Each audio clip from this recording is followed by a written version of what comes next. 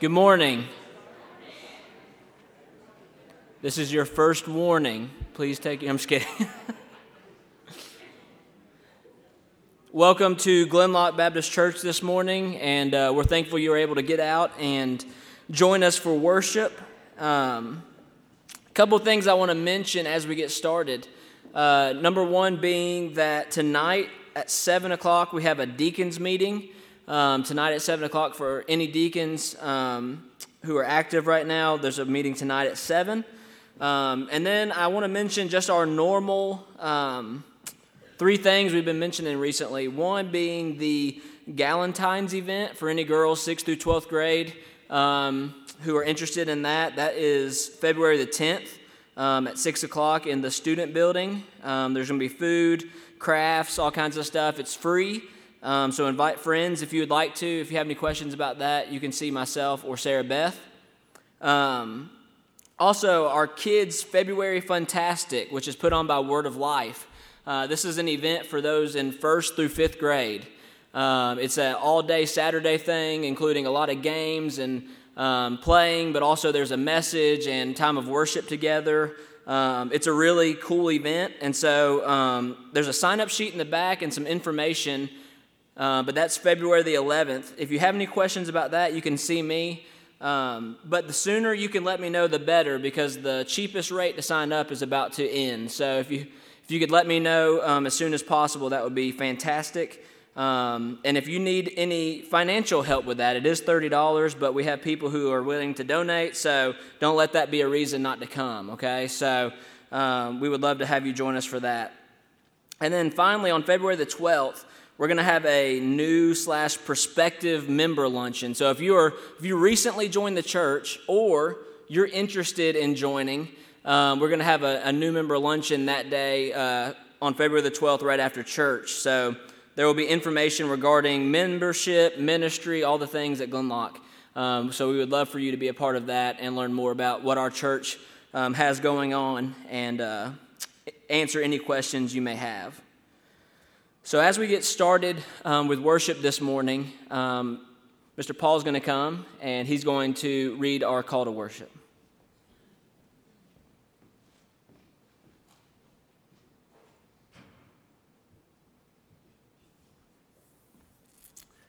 Good morning. This is a wonderful, wonderful rainy day outside, and I just want to say good morning again, loved ones. I had a dear friend of mine pass away a number of years ago, and he would say that to people all the time. He would say, I love you, and the reason he would say that, he would say, because I love Jesus. I miss him. He was my dad. But this morning, I'd like to read to you from Isaiah, the 40th chapter, and I'm going to read just 4 or 5 different verses, not necessarily in a row. And starting out with verse number 3, a voice of one crying out, prepare the way of the Lord in the wilderness, and make straight a highway for our God in the desert. In verse number 5, and the glory of the Lord will appear, and all humanity together will see it, for the mouth of the Lord has spoken.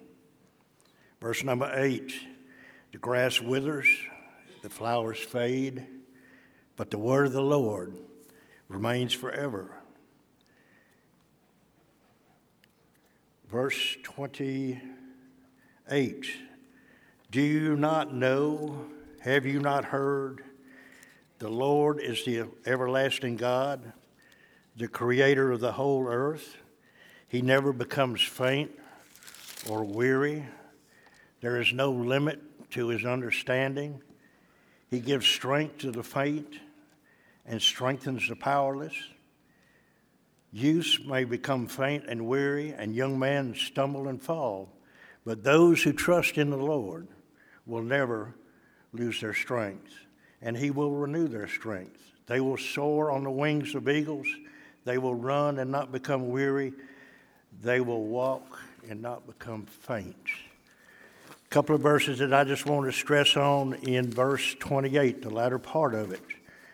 There is no limit to the understanding of God. He gives strength to the faint and strengthens the weary.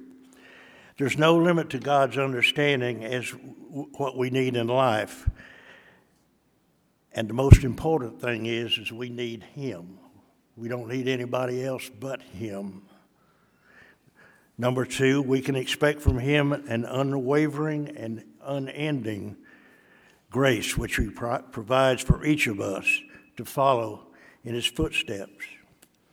And then at the beginning of verse 28, Scripture is reading there, "Do you not know? Have you not heard?" There's two very important questions right here. Do you not know? Have you not heard? That the Lord is the everlasting God. Will be and always will be. In Matthew 16:15, Jesus is asking each of us today two questions just like He asked Peter. They're similar. But what do you say about me? He is asking each and every one of us today, who do you say that I am? Are we responding just as Peter did? And Peter said, "You are the Christ, the Son of the living God." Also, are we acknowledging Jesus, that He is Lord of this universe? Our Lord Jesus, everything written in Scripture is the Word of our God and has been and will remain with Him. May we pray. Throughout the ages, Lord, Your Word has always been true. It always will be and will be forevermore. As we venture out into this world today and in the days to come, from Your Scripture, may the words of our mouths, the meditations of our hearts, be acceptable in Your sight, Lord Jesus, because You are our strength, our Redeemer. You are the Son of our living and everlasting God. Amen.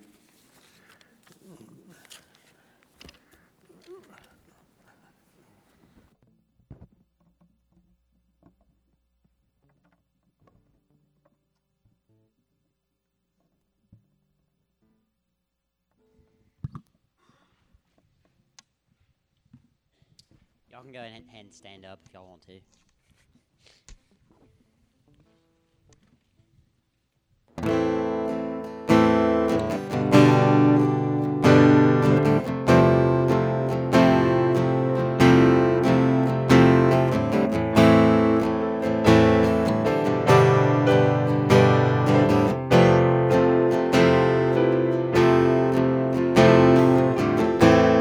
For I spoke word, you were singing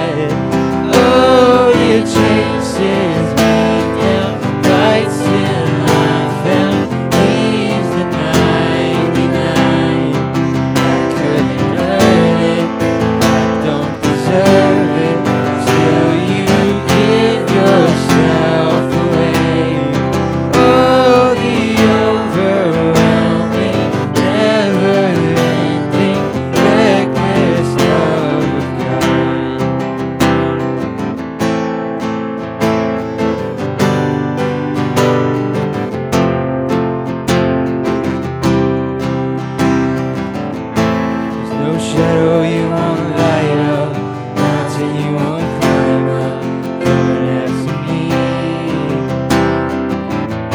There's no wall you won't kick down, lie you won't tear down, coming after me. There's no shadow you won't light up, mountain you won't climb up, coming after me. There's no wall you won't kick down, lie you won't tear down, coming after me. There's no shadow you won't light up, mountain you won't climb up, coming after me. There's no wall you won't kick down, lie you won't tear down, coming after me. Oh, the overwhelming, never-ending, reckless love of God. Oh, it chases me down, fights till I found, leaves the 99. I couldn't earn it, I don't deserve it, till you give yourself away. Oh, the overwhelming, never-ending, reckless love of God.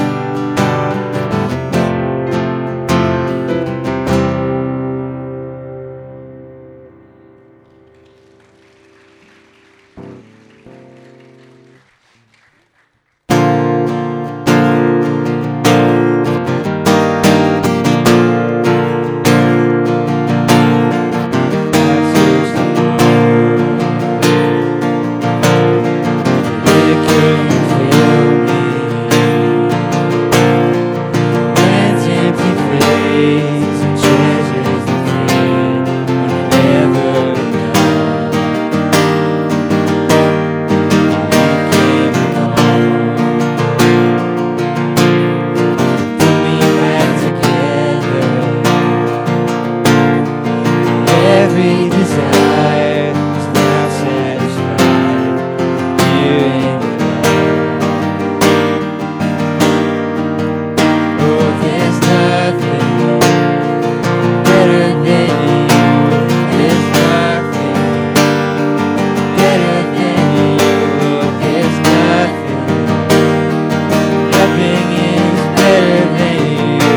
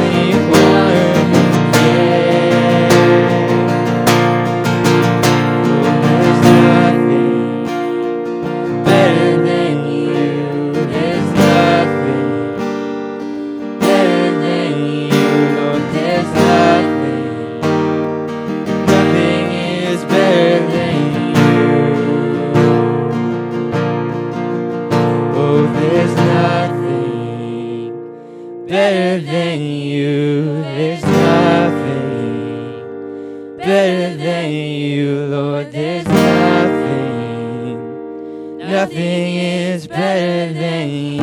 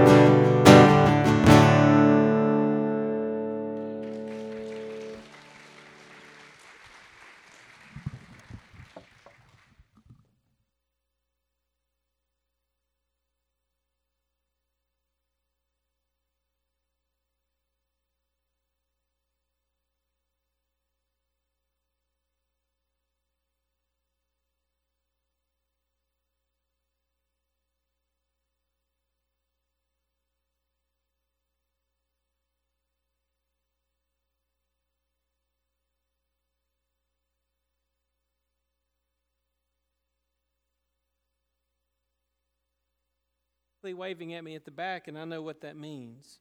Now, that sounds much better, doesn't it? Hey, what a blessing, students. Thank you so much. I could continue singing. Thank you, Brooke, for leading. I guess it's time to preach now. I was kind of lost in that.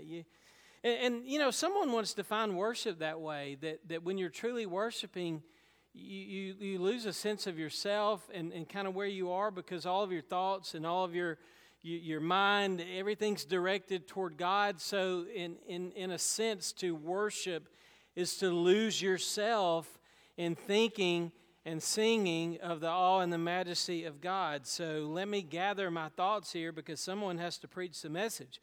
We're going to John chapter 17 in our Bibles. This is week 2, so I'll give you a moment to turn there. John chapter 17, this morning, verses 9 through 19. The high priestly prayer of Jesus, the prayer of Jesus we have here recorded for us in John's Gospel, the audible, intentional prayer of Jesus as his disciples are listening in. So we know that since that is the case, Jesus is preparing both himself and the 12 for what is upcoming. Now, what is upcoming? We saw last week the hour is here, the hour of his suffering, the hour of his trial, the hour of his crucifixion, and the hour of his resurrection and glorification. This climactic hour that stands at the very center of human history and is to dominate my life and your life as well. So week 2 of John chapter 17, I'm going to begin with verse 9.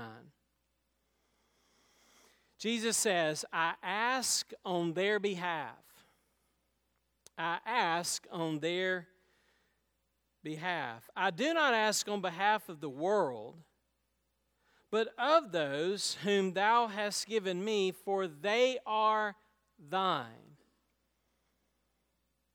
They belong to you, Father. Verse 10, all things that are mine are thine, and thine are mine, and I have been glorified in them. And I know, as I said last week, all the thines and mine, it's my job to kind of swim through some of that and give some clarity here. Look at verse 11. I am no more in the world, and yet they themselves are in the world, and I come to thee, Holy Father, keep them in thy name, the name, as they just sang about, which thou hast given me, that they may be one even as we are one. So he's praying at this point in time for the 12, but for you and me, who are also followers of Jesus, there are implications, and this is relevant because now he still lives to make intercession for us. So let's not think, well, this just applies to the 12, it doesn't apply to me. My whole point today is that it does apply to us, even though specifically he's praying at this moment for the 12 who are listening, and we'll say more about that in a moment. Verse 12, while I was with them, I was keeping them in thy name, which thou hast given me. I guarded them. Not one of them perished, but the son of perdition, that the scripture might be fulfilled. But now I come to thee. These things I speak in the world, that they may have my joy made full in themselves. I have given them thy word, and the world has hated them, because they are not of the world, even as I am not of the world. I do not ask thee to take them out of the world, but to keep them from the evil one. They are not of the world, even as I am not of the world. Sanctify them in the truth. Thy word is truth. As thou didst send me into the world, I have also sent them into the world, and for their sakes. I love that. For them, for us.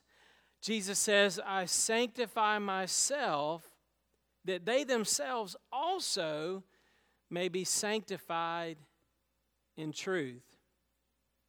We'll stop there, and then next week we'll conclude with the last section of this great prayer. Father, thank you for our time together already this morning, that we can find unity and grace in singing about the name that is above all names, and for that worship and for that fellowship and unity. Jesus has already prayed. We see that in this text. Help us all to personalize this in our own hearts, in our own minds, in our practical living. How do we live out, Father, what Jesus prays for here? We pray that you would show us in this text the help that you give us in Jesus. For if we're honest, we must recognize that we desperately need your grace. We desperately need your help to be able to be obedient to the call you've placed on each one of our lives. So, Father, lead us in that, guide us in that this very morning as we look at John chapter 17. In Christ's name we pray. Amen. Okay, the second part of John chapter 17 brings us to verses 9 through 19. And I'm going to go ahead and tell you up front that this morning you need to be afraid. You need to be very afraid. Because I noticed 8 actions. 8. So did you eat your Wheaties today? Pastor Neil has 8 points that he's going to make this morning from this section in John chapter 17. And it's all about what Jesus does as our Savior and our High Priest on our behalf. I noticed as I worked through this week that we have in Christ the help that we need. We have in Christ the sufficient help that we need. The help we need, God provides in Jesus. And then the help that we are called to give to other people, God has also provided in Jesus. So here's what we have. We have grace coming into our lives through Christ, and then grace flowing out of our lives through Christ. We need to be really good at both receiving grace and giving grace. And I see what Jesus prays for here is giving us an inside insight into how God feels and how God works and what God has done on our behalf in Christ. So one of the things I want to say from the very beginning is that you and I need help. I mean, last week we had several truths about God that He is to be glorified in all things, and on and on and on. I'm not going to regurgitate last week's message, but what I will say is this, that you and I desperately need God's grace. We desperately need God's help. And what God has provided in here is the help that we need, but we have to first and foremost recognize our great need for grace. One of my favorite stories about a man named G.K. Chesterton. In the early 1900s, he was a journalist, a British journalist. And the London Times sent to a few of the most popular, well-known authors in London at that time, they sent out a question, and the question basically said this: what is wrong with the world? Please respond and sum up what you think is wrong with the world. G.K. Chesterton sent his reply back to the editor, and it went like this: Dear Sir, I am yours, G.K. Chesterton. Recognizing that, as someone is singing here lately, it's me. I'm the problem. It's me. Does that ring a bell? G.K. Chesterton said it in the early 1900s, but from the very beginning, we are all called to recognize that the biggest problem that you and I have is our own sinfulness, our own fallenness, our own depravity. And unless you come to the realization that you too have sinned and fallen short of the glory and the grace of God, that there is none righteous, no, not one, you will hear what I'm saying about Jesus, and your response will be, I'm good. But the reality is we're not good. So let's get into the 8 things that we're never going to finish, right? You know me well. Number 1. In this passage, I see Jesus is praying for his disciples. And the flow that we're going to have here is Jesus is praying, he's glorifying, he's keeping, he's unifying. That's where we're going with this. The focus is on Christ and what he is doing for his followers. He's praying for his disciples. And what difference should that make? All the difference in the world. How many times have you said to someone else, hey, I don't feel like I can ask, will you go ask for me? We did this all the time as kids. Hey, go ask your mom if I can spend the night. Have you heard that one before? Look at what Jesus says in verse 9. I ask on their behalf. Who is asking on their behalf? It's Christ, who is one with God. Very God of very God, co-equal, co-eternal. Listen, this makes all the difference in the world that we have Christ as our intercessor, Christ as our asker, Christ as our helper, Christ as our advocate, Christ pleading our case before the Heavenly Father. That's oneness, that's perfection. That truth by itself should encourage us and strengthen us. This past Tuesday, a lady pulled through our food pantry. She was sitting, she wasn't driving, she was sitting on the passenger side. She opened the door as we were putting groceries in, and she looked at me. She says, could you pray for me just a second? I said, yes, ma'am. So I asked her what her need was. I had a brief prayer. And then I said to the lady, I says, you know what, I want to thank you for asking me to do that, because in this moment today, I needed that prayer. I needed to pray that prayer. And what I was trying to communicate to her is that I'm also a person in need of prayer, because I too have flaws and weaknesses and stresses and all these things. So what I'm driving home with this particular point is that how encouraging it is when we know that other people are praying for us. Other people are praying for us. We're called to pray for one another. Every Sunday morning at 9 a.m., there's a small group that gathers in this church to pray for us and our service. That's encouraging to me. But as encouraging as it is for us to know that other people are praying for us, multiply that by infinity, and that ought to be the encouragement we draw from the fact that Jesus asked on our behalf. And if the effectual, fervent prayer of a righteous person availeth much, then how much does this prayer on our behalf avail? Jesus gets everything that he asks for. So that means there is nothing in this prayer that is not confirmed, and all God's promises are yes in Christ. Number 2, Jesus is also glorifying himself through his disciples. This comes up later in the prayer. It's been mentioned earlier in the prayer, but I want to show you in verse 10 an amazing truth. In verse 10, he says, all things that are mine are thine, and thine are mine, and I have been glorified in them. Jesus says, I have been glorified in these 12 followers of mine. Now, wait a second. At this point in time, these guys don't seem to be bringing very much glory to Christ. I mean, they're flawed, they're failed, they've got doubts, they've got fears. We know that Peter is going to deny him 3 times. They're all going to flee and scatter, but that's not the point. They are already reflecting in their frail lives the glory of Jesus.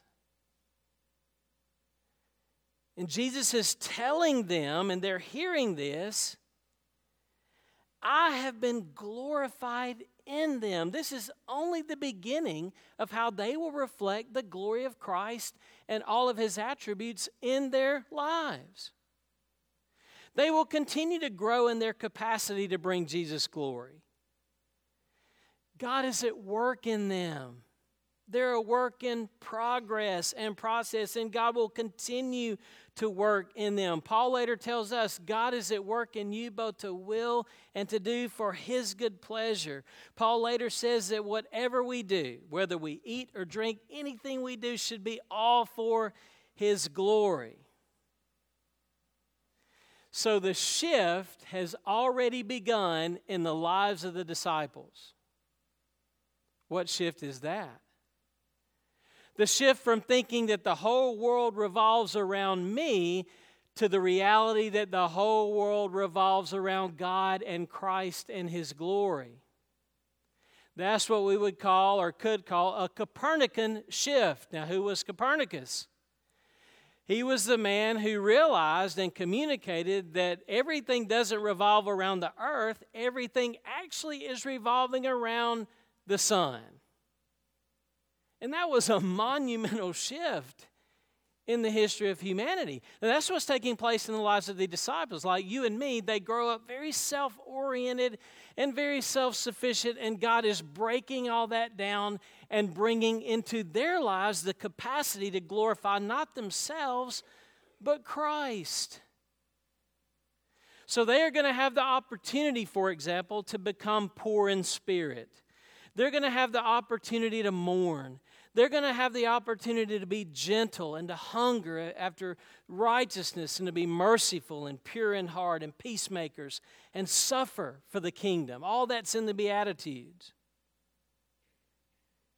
They're going to have the opportunity to glorify Jesus. They're going to have opportunity for other people to look at their lives and see that they are reflecting the love and the grace and the glory of Jesus Christ. And that's why at times in our church and at times in churches that I've attended, we have sung what I think is a very helpful song.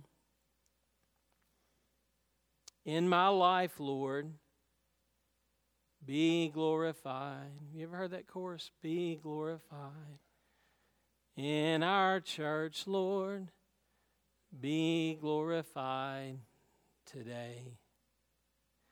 Let your light so shine before men so that they can see your good works and do what? Glorify the Father. How can people like me and you reflect God? Well, He has prayed that would happen. He comes and He says, they've been glorified. I have been glorified in them. And it continues on. Number 3, you got 1 and 2. Jesus is praying. Jesus is glorifying. Number 3, Jesus is keeping His disciples. He's keeping them. He's not getting rid of them. Now, there was one that it was foreordained that he would be lost, and that was Judas. And that's a whole nother theological story that I'm not going to open up this morning. But look at verse 12. While I was with them, I was keeping them. I was keeping them. Guarding, protecting, watching. Now, as a parent, I know from personal experience that good child care is hard to find. Who's going to keep your children? That's a serious issue. You don't want any of them to get lost.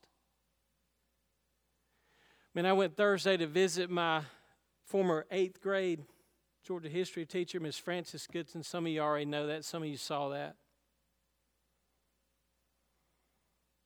She's reflecting on all her years of teaching, and one thing she remembers is that they took a trip to the Capitol, and they lost 2 of the students.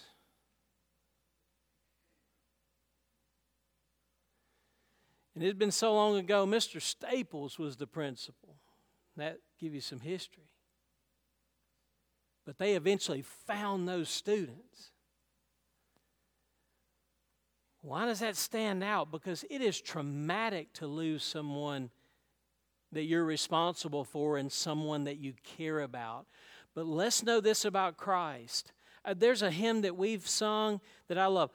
Here it is, and I'm going to move on. Like a shepherd, Jesus will guard His children, and in His arms He carries them all day long.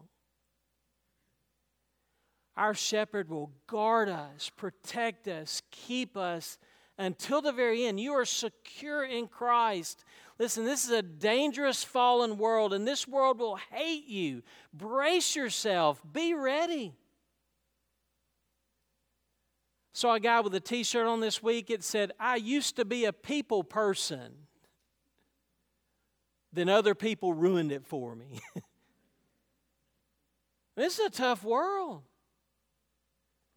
The whole reason we're in John chapter 17, I think, is that back in the summer at youth camp, we were in the book of Jude, and the book of Jude emphasized that God is keeping us and that He will keep us until the very end. He will keep us and guard us throughout all of time and keep us in His care until the very end. And that rang a bell with John chapter 17. Then half a year later, here we are reminding ourselves He is going to keep us in His name. We are in the world. We're not of the world. And this is dangerous and difficult calling, but He is going to keep us in His name. He's keeping His disciples. Number 4, He's unifying His disciples. Look at this prayer in verse 11. That they may be one even as we are one. That they may be one even as we are one. Christ is praying for unity among His followers. That we are a body, we're a building, we're a family, we're a flock, we're a field. And I love it when we all come together and the lyrics are on the screen and we're all finally on the same page, singing the same note. And it's about Christ and it's about God. Listen, do not let this world squeeze you into its divisive, demanding, petty roles. Don't let this world squeeze you into its mold. Based on this passage, there are only 2 categories of people. Those people who are of Christ and those people who are not of Christ. His followers and then the world. It's either sheep or goats, wheat or tares, believers or unbelievers. So we have got to be diligent, Paul says, to protect and preserve the unity of the Holy Spirit so that the world may know the love and the unity and the beauty within God, and that God sent Jesus to become so important that ultimately nothing else matters other than the fact that He is Lord. Getting rid of and mortifying all self-pity and the lust and the vengeance and the greed and the envy and the retribution and the self-justification, all that junk that the world constantly feeds us. We rather are fed by Christ so that we will be unified as His church. We are family. Number 5, He's filling His disciples. Look at verse 13. He says, now I come to thee, and these things I speak in the world, that they may have my joy made what? Full in themselves. Why is He praying to the Father in verse 13? Why has He come to thee? Why is He speaking these things in the world at this time? So that ultimately the joy that God has can be full in us. He is filling His disciples with joy. Notice how He does it. He tells them in advance what's going to happen so that after it happens, they can look back in confidence and rejoice that God really is working all things together for good.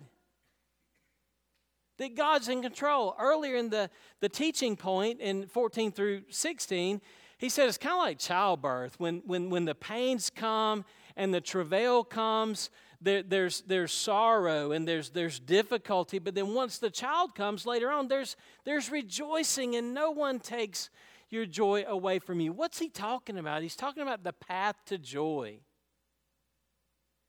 It's going to go through sorrow, through death, through suffering. But on the other side is resurrection and glory and hope and a joy unspeakable that no one can take away. He's filling them with joy that transcends circumstances and difficulties and people issues and all the things of life. He is filling them up with His joy, and all that He teaches and all that He does is meant to give us this joy of the Lord, which is our strength, this joy of the Lord that no one can take away. He is filling His disciples with the joy that he has. Number 6. You still with me? This is what we're doing. These are just the headlines, okay?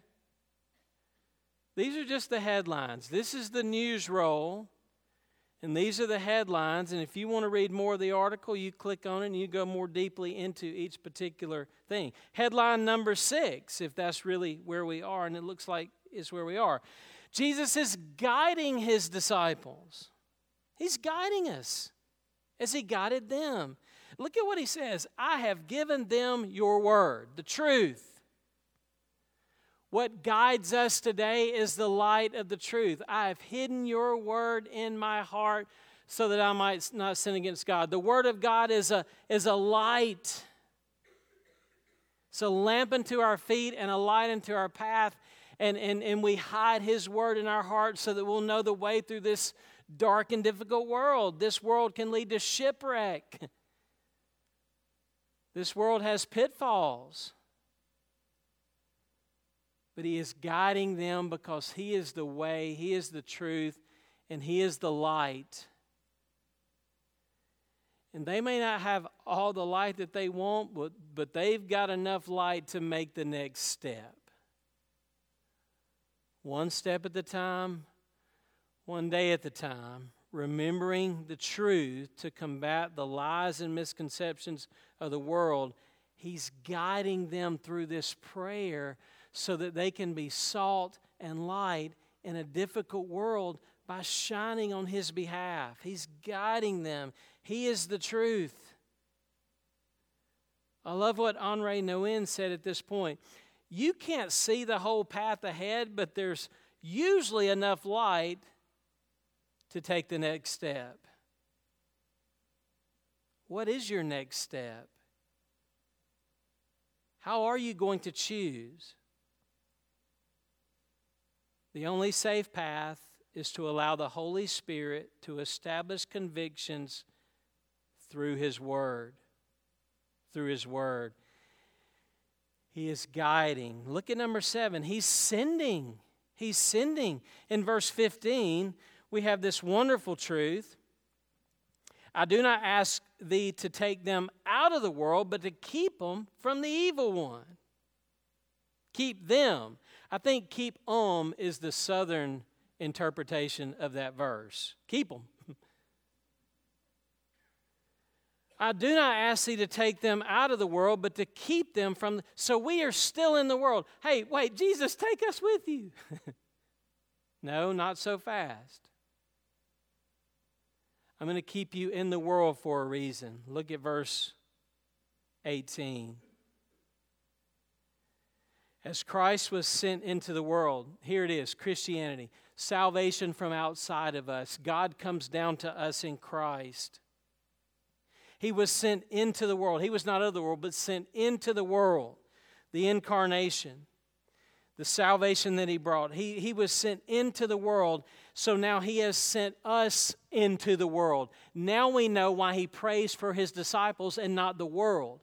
They've got to be different from the world. They've got to be separate from the world in order to make a difference in the world with the mission that he's going to give them. I love the word too, sent. We don't sit passively by, twiddling our thumbs, saying, if they want this, they come get it. No. God came into the world. He sends us into the lives of other people. It is an incarnational ministry of going and serving and working. He is sending his disciples right through the teeth of the defense to announce and to share the good news.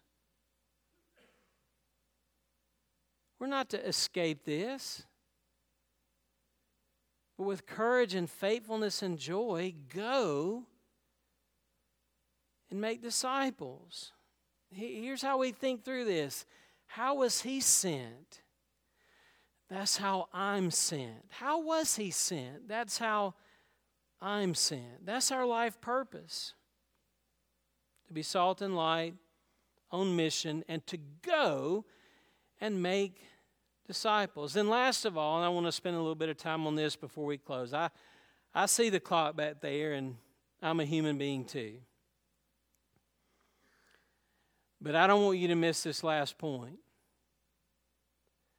Because within this last point is the headline that is good news that transcends all other sad, bad news. Jesus is sanctifying his disciples. Man, that is a churchy preacher word, isn't it? Sanctification, sanctified. What does that mean? It means to be separate, to be holy, to be different. It means to be set apart. Now, I give you an example I've probably given you before. We have 2 little dogs at home, or one little dog, one really big dog, and I feed them with their bowls, in their bowls. And I dip out the food with forks and spoons. I have been warned repeatedly. The utensils and bowls that these animals eat with and you feed them with, they are never to be used by us. Do not put them in anything close to our stuff. The point is, they are sanctified unto the dogs. They're set apart. They're different. Don't ever try to confuse those two.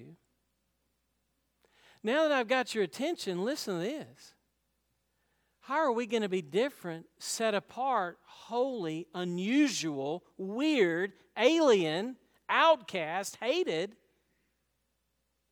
His Word is going to have a sanctifying and purifying effect on our lives. That's why either the Bible will keep you from sin or sin's going to keep you from the Bible.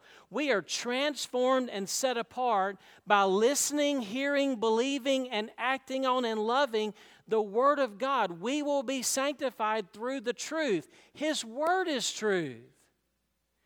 The second part of this is that he also says that he is set apart so that we can be set apart. Jesus says, Father, I'm going to sanctify myself so that they can be sanctified, which then I stop and ask the question, well, how was Jesus set apart? Well, he's totally set apart.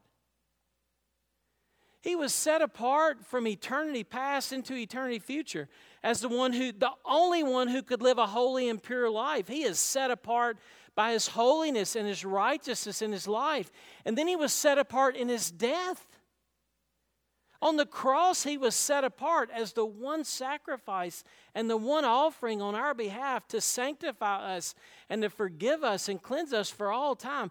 He was set apart not only in his perfect life and holiness, but he was set apart on the cross. He was lifted up high.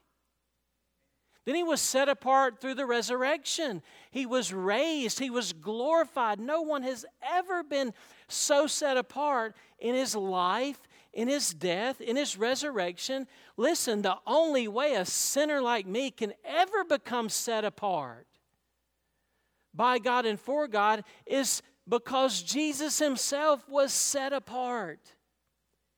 And that's what he says, for their sake, I am set apart so that they can be set apart, which means I have been set apart, I am being set apart, and praise God, I will be set apart. So this sanctification issue, this holiness issue is a past, present, future issue that encompasses my whole life. And these are the helpful benefits. There were 8 of them. And the question is, are they benefiting you? Or are you back where we were earlier? Nah, I'm good. I'll go my own way. I'll make it on my own. I had a lifeguard tell me recently, or a lady at the pool in Carroll, she says, look, she says, you come in and swim today? She says, but there is no lifeguard on duty today. You are on your own. I said, well, I guess I'll take my chances. But would you really want to live in this world without a Savior? Without a guard? Without a helper? No, you will die in your sins. I want to close this out by sharing with you something I thought was so moving and so touching. I'll get to it by starting with the fact that this past Monday, we had a holiday, so we went to the Georgia Aquarium and we went to the World of Coca-Cola. I wondered why last Monday night I did not sleep very well, and then I realized I drank about a gallon of Coca-Cola at the tasting thing that they've got near the end of the tour. But did you know one of the most guarded secrets in the history of humanity has been Pemberton's formula for Coca-Cola? That thing's in a vault. There's probably only 2 people alive who know the formula because it's worth so much money.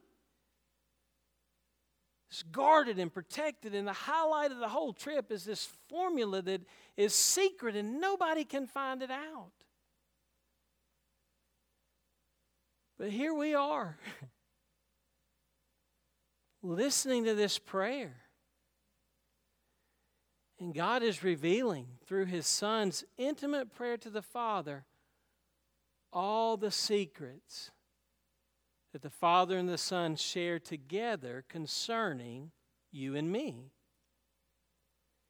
It's an audible, intentional prayer that we benefit from because God wants us in His love and care forever. So a couple of Thursdays ago, Howard Scarborough set up at Carrollton Manor Nursing Home a wonderful program led by a lady named Jan Watt. She's been here to play the piano before. And Howard said, "You got to be there." And I was so glad I went. Jan Watts played the piano for those residents. She was joy in the midst of despair. She was light in a time of darkness. Her enthusiasm, her grace, her talent, it was a wonderful program. She had us all raising our hands and moving around and singing and glorifying. And then she closed the time by saying, everything that we do for the love of Jesus. And I'm over there typing that into my phone. Howard says, "Get off your phone over there." I said, "I'm typing in the Jan Watts quote." That everything we do, singing, playing, smiling, encouraging, we do it for the love of Jesus. Then she closed her program, and I'll close my sermon with this. Her song was, "It is no secret what God can do." What He's done for others, He'll do for you. With arms wide open, He'll pardon you. Hey, this prayer proves God did not want to keep secret the good news of His help to us who will turn to Him. So what A.W. Tozer said was correct. You are as close to God as you want to be. You're as close to God as you want to be. Father, thank You for our time this morning in this wonderful prayer. We are so blessed that this prayer was prayed audibly and powerfully for those 12. But the book of Hebrews tells us that Christ intercedes now on our behalf. And so we know through this prayer that, Father, what You had in mind and in heart for rescuing us and saving us and continuing to work in our lives. Thank You. Thank You that we don't have to wonder. Thank You that this is not a secret, but this has to be out in the open. I pray that people would be led to give all, surrender all, lose all for the sake of Christ and the gospel and the kingdom. Thank You, Father. In Jesus' name we pray. Amen. Hey, we're going to sing about what we just preached, the goodness of Jesus. Amen. You come as we sing.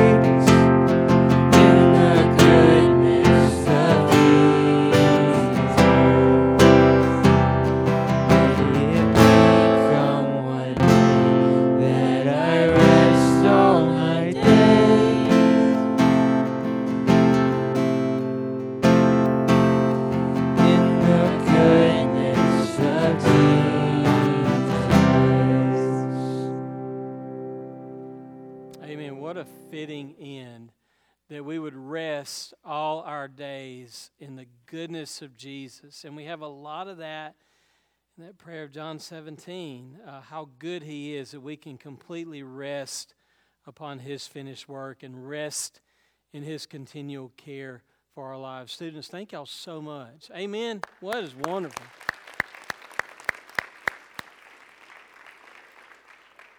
I was going to ask Brett to close us in prayer, but maybe Catherine, why don't you come up and say what I feel like you have moved forward to say, and close our service, please, ma'am. Remind everybody of tonight. Lottie Moon. Oh, I do need to say something before she talks about Lottie Moon. I want y'all to pray for Kevin Marshall. Is he still back there? And his family. His father died this week, okay, Grover Marshall. His funeral is going to be Thursday at Eastside Baptist, which is between Carrollton and Noonan. Visitation is 1 to 2, and the funeral service is at 2. Kevin, we love you. We're grateful for you. And I want us all to be lifting up Kevin and his family in the passing of his father. Kevin, if there's anything we can do, please let us know. Yeah, now. Sorry, Kevin. Lottie Moon offering. I think there's 2 more weeks in January, so Giles and Mr. Jeff are back there. Services tonight, March 26th, the choir is singing Experiencing God, which is based off that Bible study, Experiencing God. And so I encourage you to come join the choir. There's CDs if you want to listen to it before, or it's all on YouTube. But go ahead and start spreading that word. It's going to be a Sunday night event. So March 26th, Experiencing God, and we're really excited about it, and we hope you'll come sing with us tonight. Youth tonight, Bible study tonight. And yeah, that's all of it. So let's sing the doxology together. Praise God from whom all blessings flow. Praise Him, all creatures here below. Praise Him above, ye heavenly hosts. Praise Father, Son, and Holy Ghost. Amen. You have a great week.